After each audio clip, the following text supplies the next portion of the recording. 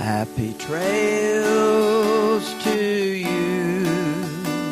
It's great to say hello and to share with you the joy I've come to know. We define everything differently than the rest of the world. So I don't perceive this last congressional race as a loss. I see it as a victory because I walked in obedience with what the Lord called. What was really interesting is since that race, I've been a little bit busy. I haven't kind of taken time to stop. I 2 weeks later ran for Congress in another district. Really crazy. I don't know if any of you heard, but Tom Garrett stepped down, said that he wasn't going to run again in the 5th district, and so I started getting calls. And I was just like, no way, no way, no way, thank you very much. You can find someone else. I don't even live in the district. But I had so many people on the committee, the bulk of the committee calling me, asking me, will you please run? And so we did, because, you know, the other side gets confused. They think people run because they want money and power. As Christians, we really we are a living sacrifice. Our lives are not our own. We've been bought with a price. And so we use our giftings and our talents for God and for the betterment of mankind. And so we did step into that, and actually there were 4 rounds of voting. We won the first 3 and lost the last one by 1 vote. And Jake and I walked out of there, and we had so many people just testifying, talking about, you know, it was really healing after all the ugly stuff had been said about me, to hear all of these people just gushing. And we walked out, and we both got in the car, and then we both looked at each other, and we burst out grinning, because it was the best thing God could have done to have that many people in another district beg me, say things like, you know, the 6th district loss would be the 5th district's gain. We would be so honored if you would step up and to have that much support vote after vote, but then walk out of there with the relief of, oh, thank God, I don't have to keep running. So God did a good thing. But then also right after that, I wrote a little booklet. So it just got published and is out there, and we actually brought some today. It's God's Heart for Government. Because I'm on the board of Intercessors for America, and they were wanting to do booklets to kind of for the 4th of July. And so it was really challenging to do this, though, as small as it is, to take 3 decades of knowledge on our constitutional republic and its framework for our Judeo-Christian underpinnings and put it in a tiny little booklet. But that's what this is. So we have that here today. If you want some, we have them for sale at the end, and we'd love to share those with you. So as I was praying this morning, I'm like, God, you know, obviously I want to talk about the blessings that we have as Americans, because we are, of all people, most blessed. We have the most amazing nation in the world. And I do believe that God intends for us, to whom much is given, much is required. But giving that away, having that understanding of what government looks like and why, is just very important. And I think sometimes we take things for granted. We make assumptions. Now, I want to start out a little bit off topic, talking about the fact that there is no secular sacred divide. And it's really not off topic, because when I start talking about government, you're going to understand that the reason that God's framework for government is important is because he does not have a single area that's not important to his heart. And as Christians, we should know that. Colossians 1:16 says, God, all things are made by and through and for his glory. All things. So there's not an area in our life that should not be sacred. And you know, the Lord started showing me that there's a framework of how we deal with things. The world has reason as their basis for how they analyze everything. And then from that reason, they develop laws. And then from those laws, they impact their works, what they do. And as they do those works, it reaffirms the reason. And a simple example, you know, you have the reason of, okay, if you eat too many calories more than you expend, you're going to gain weight, so I'm going to eat a healthier diet, and then they see the fruits of that, it reaffirms the reason. Common sense. That's what they live by. Well, in the body of Christ, we have revelation. We have revelation of the completed work of Jesus Christ on the cross. What did he say? It is partially finished? No. He said, it is finished. The completed works of Jesus, when we encounter that and truly understand it, we come to that through what? Through faith. So that builds our faith because we understand who he is and what he has done. And from that faith, what do? We respond out of grace. We are saved by grace through what? Faith. It is a gift. It's not of works. Not of works, not works, not law and works. The law of the Spirit of life in Christ Jesus has set us free from the law of sin and death. Why am I juxtaposing these things as far as, faith and grace versus law and works? Well, because I'm going to share a little personal testimony. I had taught at the law school about the Judeo-Christian framework, and I had taught about there is no secular sacred divide and why the law of God, how it impacts our understanding of civil government. They're connected. They're not disconnected because one is sacred, the Bible, and the other is secular, our Constitution and our laws. But as I did that, what I didn't realize is that I was still living as though there was a divide. I had coffee with a lovely lady who was talking about that scripture that says, God helps those who help themselves. And I did just that.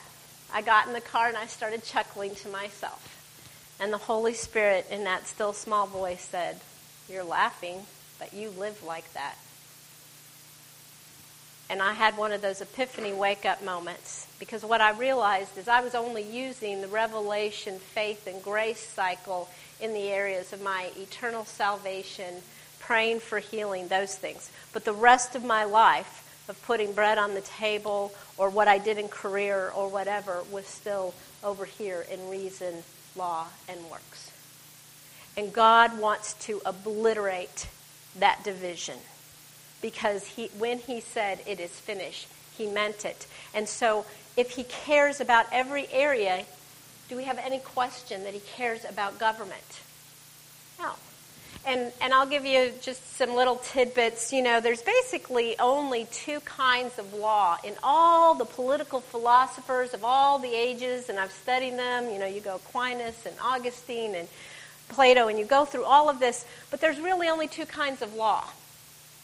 There's positive law and there's pre-existing law. And positive law is just a fancy phrase for simply man gets to make law. Man makes it up. Pre-existing is the belief that there's law that already exists, and it's our duty to ascertain what those laws are. There's also two frameworks of government. There's a Rex Lex and a Lex Rex. A Rex Lex is simply the king is the law. And a Lex Rex is the law is the king. And we see lots of different societies where they use a Rex Lex, and it doesn't have to be just the king. It's where man, an empire of man versus an empire of laws. And when you have an empire of man, it's man-made. It's positive law, and it's man's best determination of what's right. Do we want to live under that? No, we don't. And yet, we call ourselves many times, and I'm going to dispel a few myths, we talk about a democracy. We're a democracy. We are not a democracy because, you know what, a Rex Lex, man-made system, it can be a king. It can be an oligarchy. It can be an aristocracy. It can be a democracy. It's any place where man, the ruler, determines what the law is, what's right or wrong. Do we see that kind of subjective analysis in our society today, where majority opinion of man gets to decide what's right and wrong? Does that inherently not sit well with us as Christians? It should, because we believe in a Lex Rex. We are a republic. We believe that the law is the king. And what is that law? And what did our founding fathers understand that law was? And this is all very important because it all goes back to the heart of God, of what really is right and wrong. And, I want to take a moment here to just digress for a second, because we do hear a lot of times, and, it's funny because my daughter says, Mom, you should write a book on impolite conversations, because all you ever talk about is religion and politics. It's two things you're, never supposed to combine, but I do all the time. But we hear it's not about Republican, it's not about Democrat, it's not all of this stuff, and that is absolutely true. I want to just point out, though, a lot of times I think what the enemy does is he comes in and he uses that as an excuse to let people think, well, it's all subjective. Some people believe this and some people believe that, and God bless them, that's their right to believe, and it doesn't have anything to do with the church. Well, that's just simply not true. The reality is it's like, when Joshua encountered the angel and he said, are you on our side or their side? What was his response? The real point is, are we on God's side? And guess what? God has a side. And God speaks to all of these issues. And the only time either party is right or wrong or whatever doesn't really matter about the party, does it? What matters is whether or not they're aligning with the principles of God. But that does not mean that there is no right or wrong. It does not mean that it's a subjective analysis for each person to become a law for themselves to determine whether or not they think socialism is good, or lots of different issues that we don't touch on in the church. But God touches on all of them. And so I want to touch on a few of these things. So, a lot of times we will hear things that, America's not a Christian nation. So I want to kind of go over that a little bit because it's just simply not true. But it depends on how you define a Christian nation. And so 94% of the quotes of our founding fathers contemporaneous to our nation's founding were either directly or indirectly from the Bible. When I say directly, you know what I mean. They were quoting Scripture. What's really funny is today when we quote a lot of those things, people don't know that they were quoting Scripture because we don't know the Bible today. But indirectly, what were they doing? They were quoting other men who were quoting Scripture. And the three most quoted were Montesquieu, Blackstone, and Locke, in that order. And if you read what those men talked about, it's really enlightening. Montesquieu talked about certain things like there should be three branches of government: the monarchical or executive, the legislative, and judicial. Anybody have any idea where he got that? Isaiah 33:22. You can look it up. Because he talks about God being our judge and our lawgiver and our king. It is he alone who can save us. So this was not man. This was God's idea. And then he talked about how you had checks and balances. The greatest government in the world, but if you didn't have checks and balances, so where does that come from? Jeremiah 17:9. The heart of man is wicked and deceptive. So we talk about our Constitution being a godless Constitution. How can it be a godless Constitution when the very framework of the Constitution itself is derived from a Judeo-Christian structure? Then you had Blackstone and Locke. Blackstone and Locke talked a lot about this thing called the laws of nature, nature's God. Now, I want you to remember that phrase because a lot of times you'll hear people talking about natural law, natural law, natural law. And they think the two are the same. They are not at all. And our founding fathers did not establish natural law. They established a government on the basis of the laws of nature and nature's God. So what did Blackstone and Locke have to say about it? Well, Locke said that any law that was contrary to the laws of nature and nature's God was ill-made. So obviously had very little respect to it. But Blackstone went further. He said law was not law if it was contrary to the laws of nature and nature's God. Well, what in the world is the laws of nature and nature's God? Well, Blackstone, he defined it. And just so you know a little bit, this is not some, nobody knew about him. Blackstone was being read. He was the preeminent jurist of the day. He was the author of the commentaries on the laws of England, and 13 of all of the first 13 colonies at one point had adopted the common law. So they all knew this very well. And what he said was that the laws of nature is the will of our Maker. and the laws of nature's God is that will revealed through the Holy Scripture. He goes on to talk about how if at our first ancestor, sounds like a Bible study, he's like, if we had reason at the level of our first ancestor prior to the fall, then our reason would be sufficient. We would just need the law of nature, the will of our Maker. But because it's not, because sin entering in, we now have to look to the revealed law through the Holy Scripture.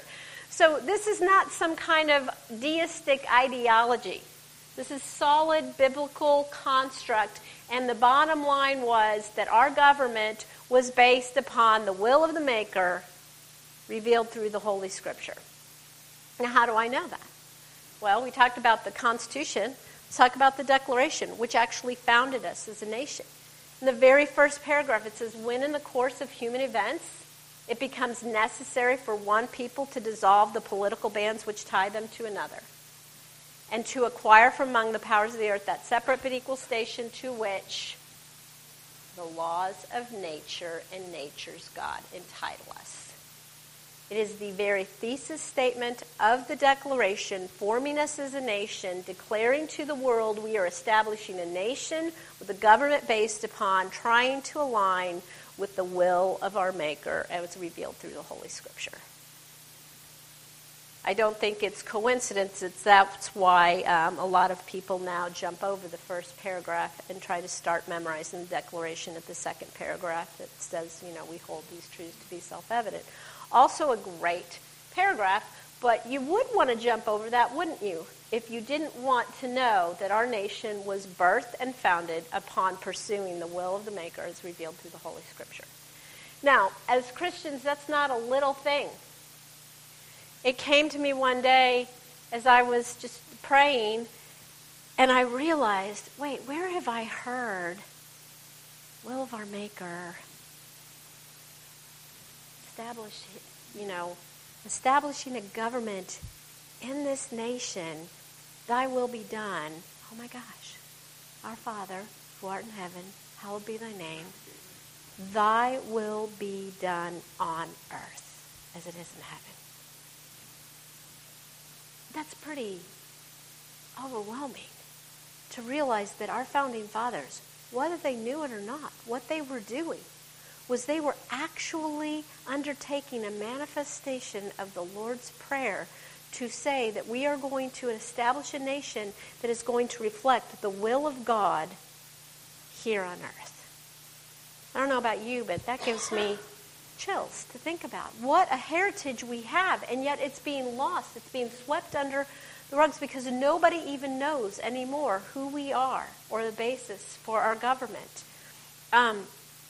And part of the reason that they don't, and I did talk a little bit about a republic versus a democracy, so that's very important if the Declaration says it's basing its authority on the will of the Maker is revealed through the Holy Scripture. That is the foundation for the Declaration.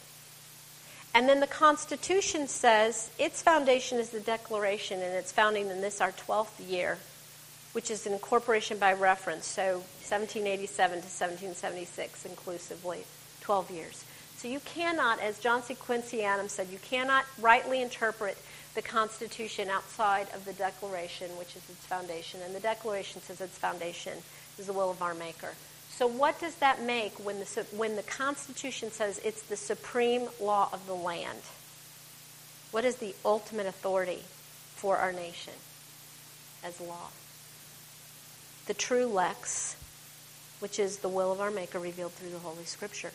That's a huge difference then when they talk about democracy, which is mob rule, majority opinion, versus a republic, constitutional republic, which bases it on the Constitution through the Declaration, through the laws of nature, nature's God. Which do we want? We clearly want the constitutional republic that's based on upholding the right law. Now, part of the reason we've gotten so off base is because every nation, whether they know it or not, has a worldview, a predominant understanding of how you filter through things. I'm sure you've talked about worldviews in here, but it's not only, my favorite quote for this is what C.S. Lewis talks about, I don't believe in the sun because I see it, I believe it because not only do I see it, but by it, I see everything. Your worldview is how you view everything. And at the time of our nation's founding, everyone spoke and thought Judeo-Christian biblical worldview. It does not mean they were all saved. It means they thought according to biblical principles. And it's the same thing today. We have a national worldview that we adopt. And it is not Christianity. It is secular humanism. And even Christians, many times we don't even catch ourselves. I gave an example at the beginning of how we do the secular-sacred divide. Why is that important? Because secularism teaches the existence of a secular realm. So we, even though we believe in the Bible, we still think many times through the filter of secular humanism. And so we can take these documents that were written from a Judeo-Christian viewpoint. I remember one time I was doing a debate on NPR, and they were talking about Madison's Memorial and Remonstrance against religious assessments. And if you haven't read it, you need to. It's brilliant. And James Madison, who's known as the father of our Constitution, he talks, like in paragraph 12, about how those who have not come to the glorious light of truth, for those who know it, and he's clearly using Christianity throughout the whole document, that it should be our first goal for all of them to come to that saving knowledge. That's evangelism. That is like bringing those under the dominion of darkness into the glorious light of truth. But she was using this document to prove that we were a godless nation, that we weren't a Christian nation. And I was sitting there, I'm like, waiting my turn. I'm like, this makes no sense at all. And all of a sudden, I had an epiphany. So when I finally got my turn, because it was always debates became, first it was 2 against 1, then 3 against 1. This was 5 against 1. So I started getting, actually instead of frustrating, a little bit humbled by it because I thought, well, I guess they think it takes 5 to debate me. But anyway, when it got back around to my time, I said, if I gave you a document written in Hebrew and all you spoke was Portuguese, you'd have no idea what was in this document. You would be guessing, and most likely you would be horribly butchering it. I said, I see the problem. Our founding fathers spoke fluent biblical worldview. You don't speak it, I do, so let me interpret this document for you. Now, that was probably not very gracious, but it was true. She didn't speak it, and so I was able to break some of this down. And so this is the problem today. We have these documents. They're written from Judeo-Christian ideology. De Tocqueville even said they were all of one mind, one mind. They all spoke Judeo-Christian understanding. Now, why did I make the distinction of that doesn't necessarily mean that they were all saved? Because as Christians, what do we know? Who knows the heart? God alone. Scripture says God alone knows the heart. It says we judge from the outward, but God judges the heart. It's another reason why it's not good to have hate crimes legislation, because we want the civil government to judge our actions. We want actions to be punished. But only God has jurisdiction over the heart. And so, when these people, when they say, well, they were Christians, we don't really know for sure who was saved. But what we do know is how they thought about the framework of government. And that's also important because I want to give you some examples. And honey, if I forget, remind me to come back to Creator-Redeemer distinction. But I want to give you some examples of what a biblical worldview looks like as far as governmental structure. So in governmental structure, the Bible talks about jurisdictions. That word's not necessarily in there, but if you study the Bible, you see it very clearly. There are areas that the Bible says this area is your personal jurisdiction. And what's one area of that? We're the only ones that get to decide whether we accept Jesus as our Savior. That's why there's no grandchildren in heaven. No one else can force it. Even God won't choose for us.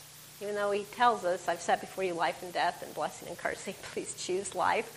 But we're the only ones who can choose that. That's our personal jurisdiction. And then you have familial jurisdiction. You have areas that God says the family is supposed to govern over this. And we see some of those examples. provision and education. What are we supposed to do? Train up a child in the way they should go. And, we can delegate that. Like my daughter does speak Hebrew. I don't speak Hebrew. I couldn't teach it to her, so I delegated it to her Hebrew professor. But I can't assign it.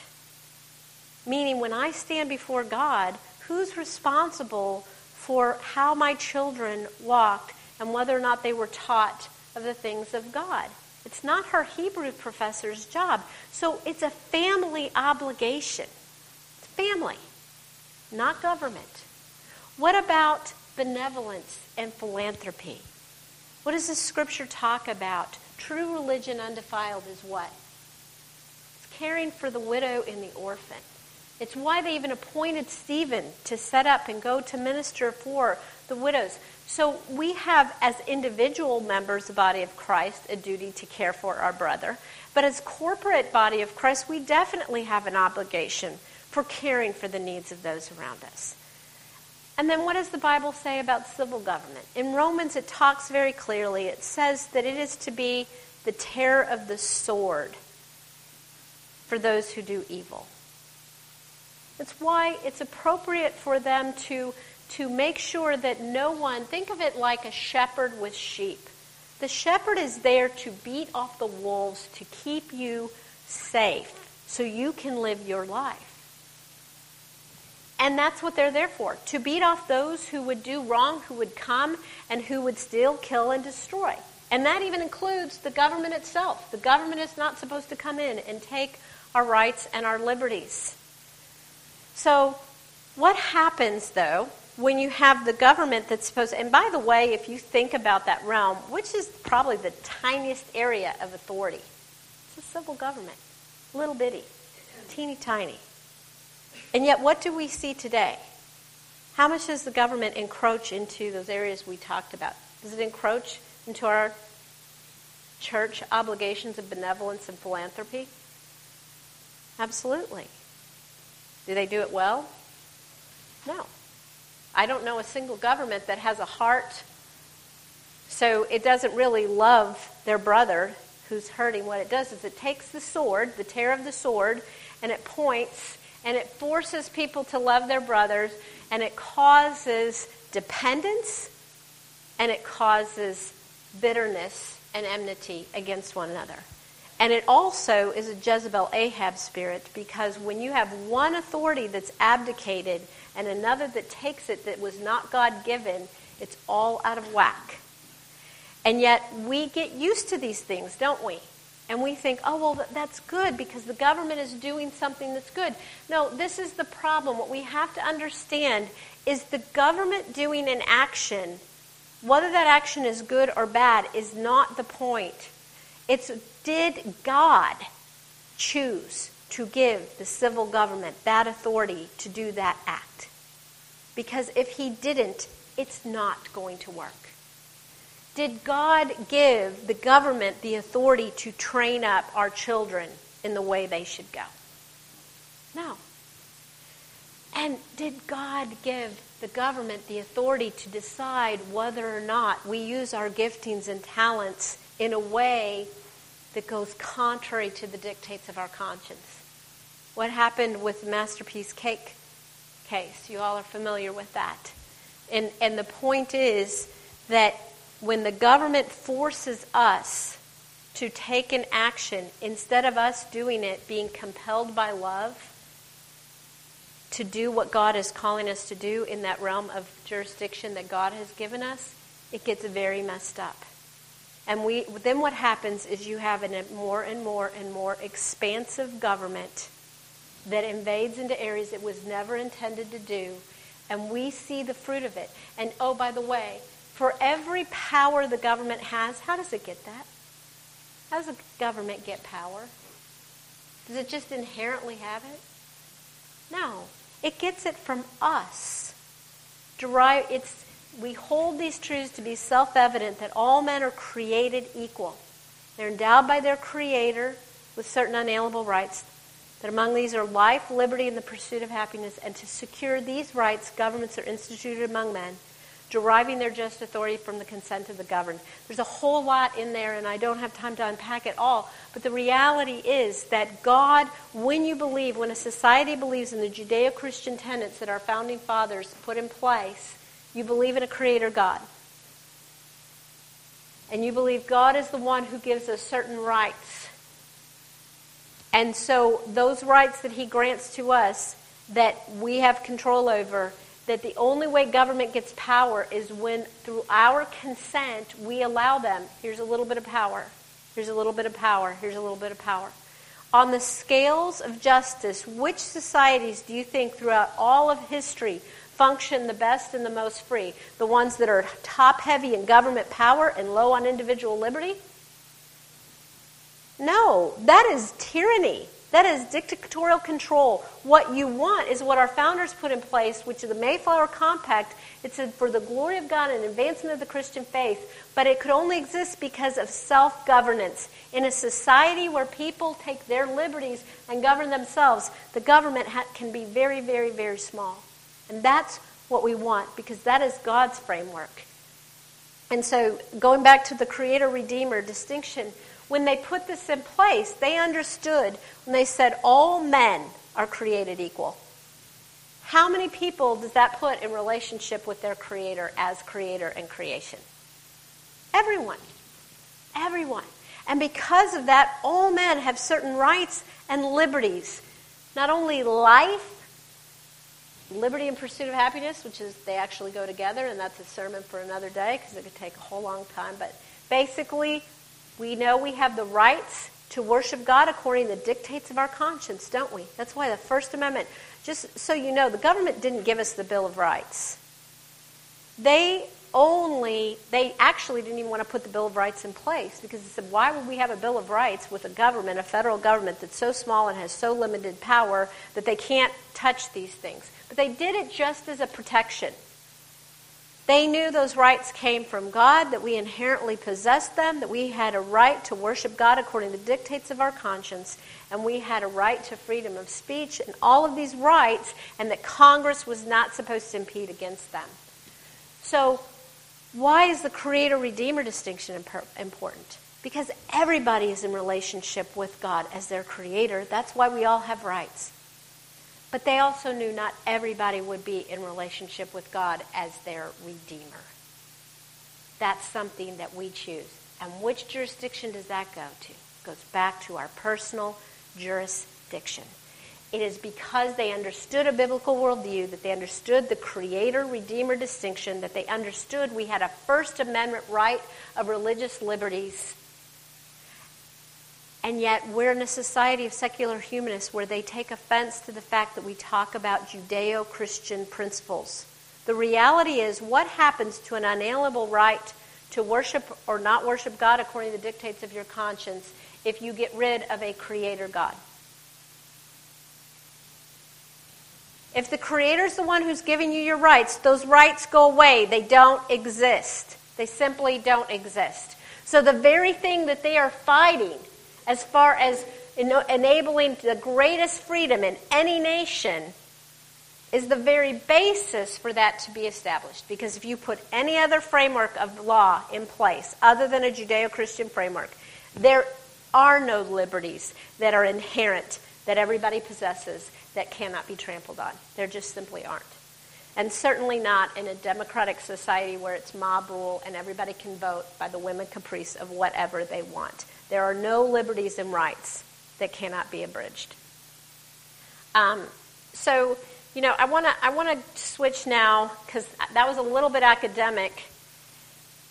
And what you said is I'm an ambassador for Christ. So yes, I have been a law professor. I have studied our constitutional common law framework, and I can talk about that at length. And hopefully I didn't put you all to sleep by talking through those principles. But the reality is, the reason I do that, the reason I talk about these things, is because I'm in love with Jesus. And I know that he not only leads us to life, he is life. He is life. And so when we see these principles that get in place that are so oppressive, I mean, think about socialism, that government is our provider. What does our Bible say? Jehovah Jireh, my provider. my God shall supply all my needs according to his riches and glory. But the problem is we don't really believe that, do we? So because we don't believe that, we look to man, we look to the government to be our source. And God wants to set us free from that because he really is that good. He really is a good God. And we don't want to sell our soul or our birthright for a bowl of stew. And so God's principles work. But this is the thing. We quote 2 Chronicles 7:14. If my people who are called by my name humble themselves, pray, seek my face, turn from their wicked ways. Then he says what? I will hear from heaven, I will heal their land.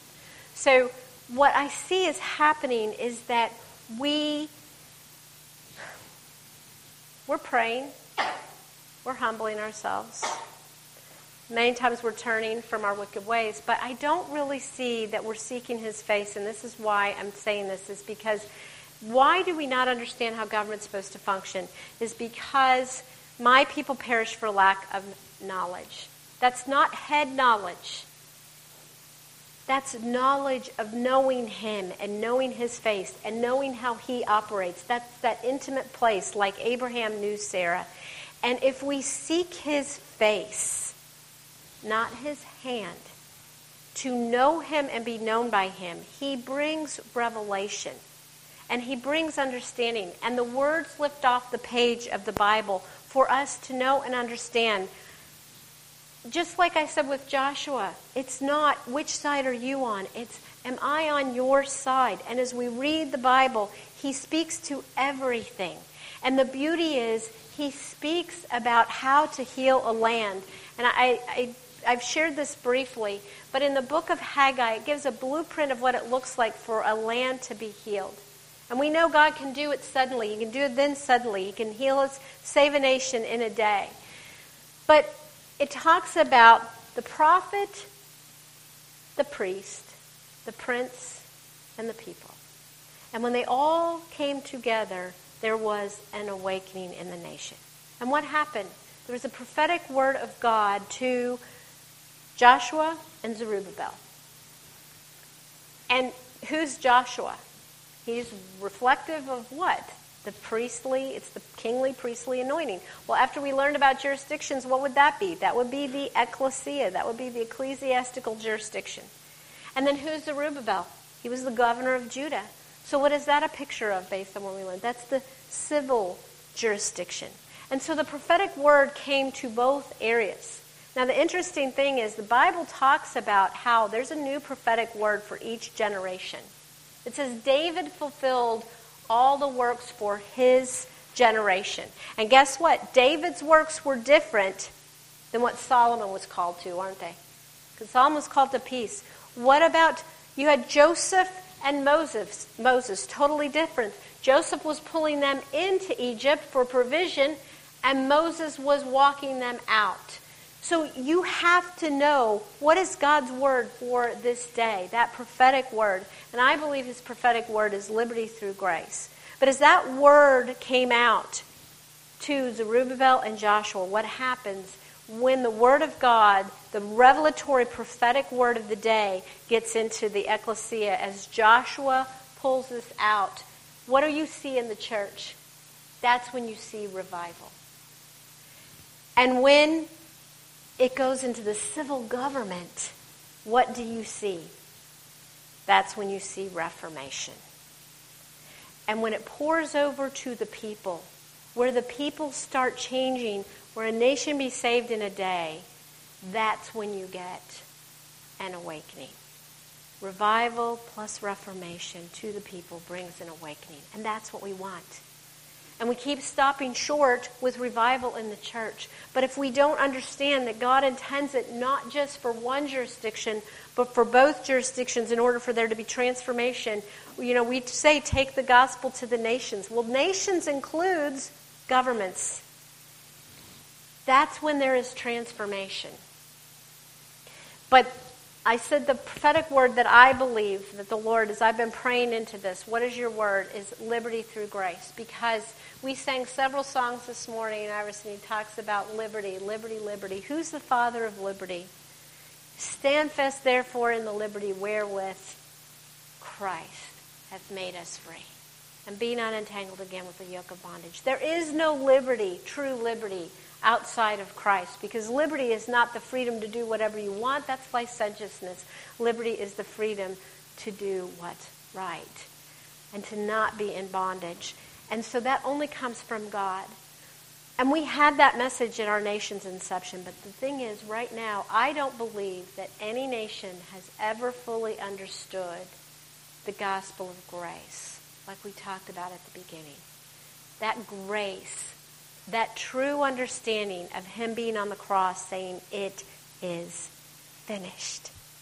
That true understanding of you can't do it wrong when you are seeking his face. You're seeking his face. You can step into a congressional race and it can look like everybody's coming after you. So what? I knew that I was pursuing God, and his grace is sufficient.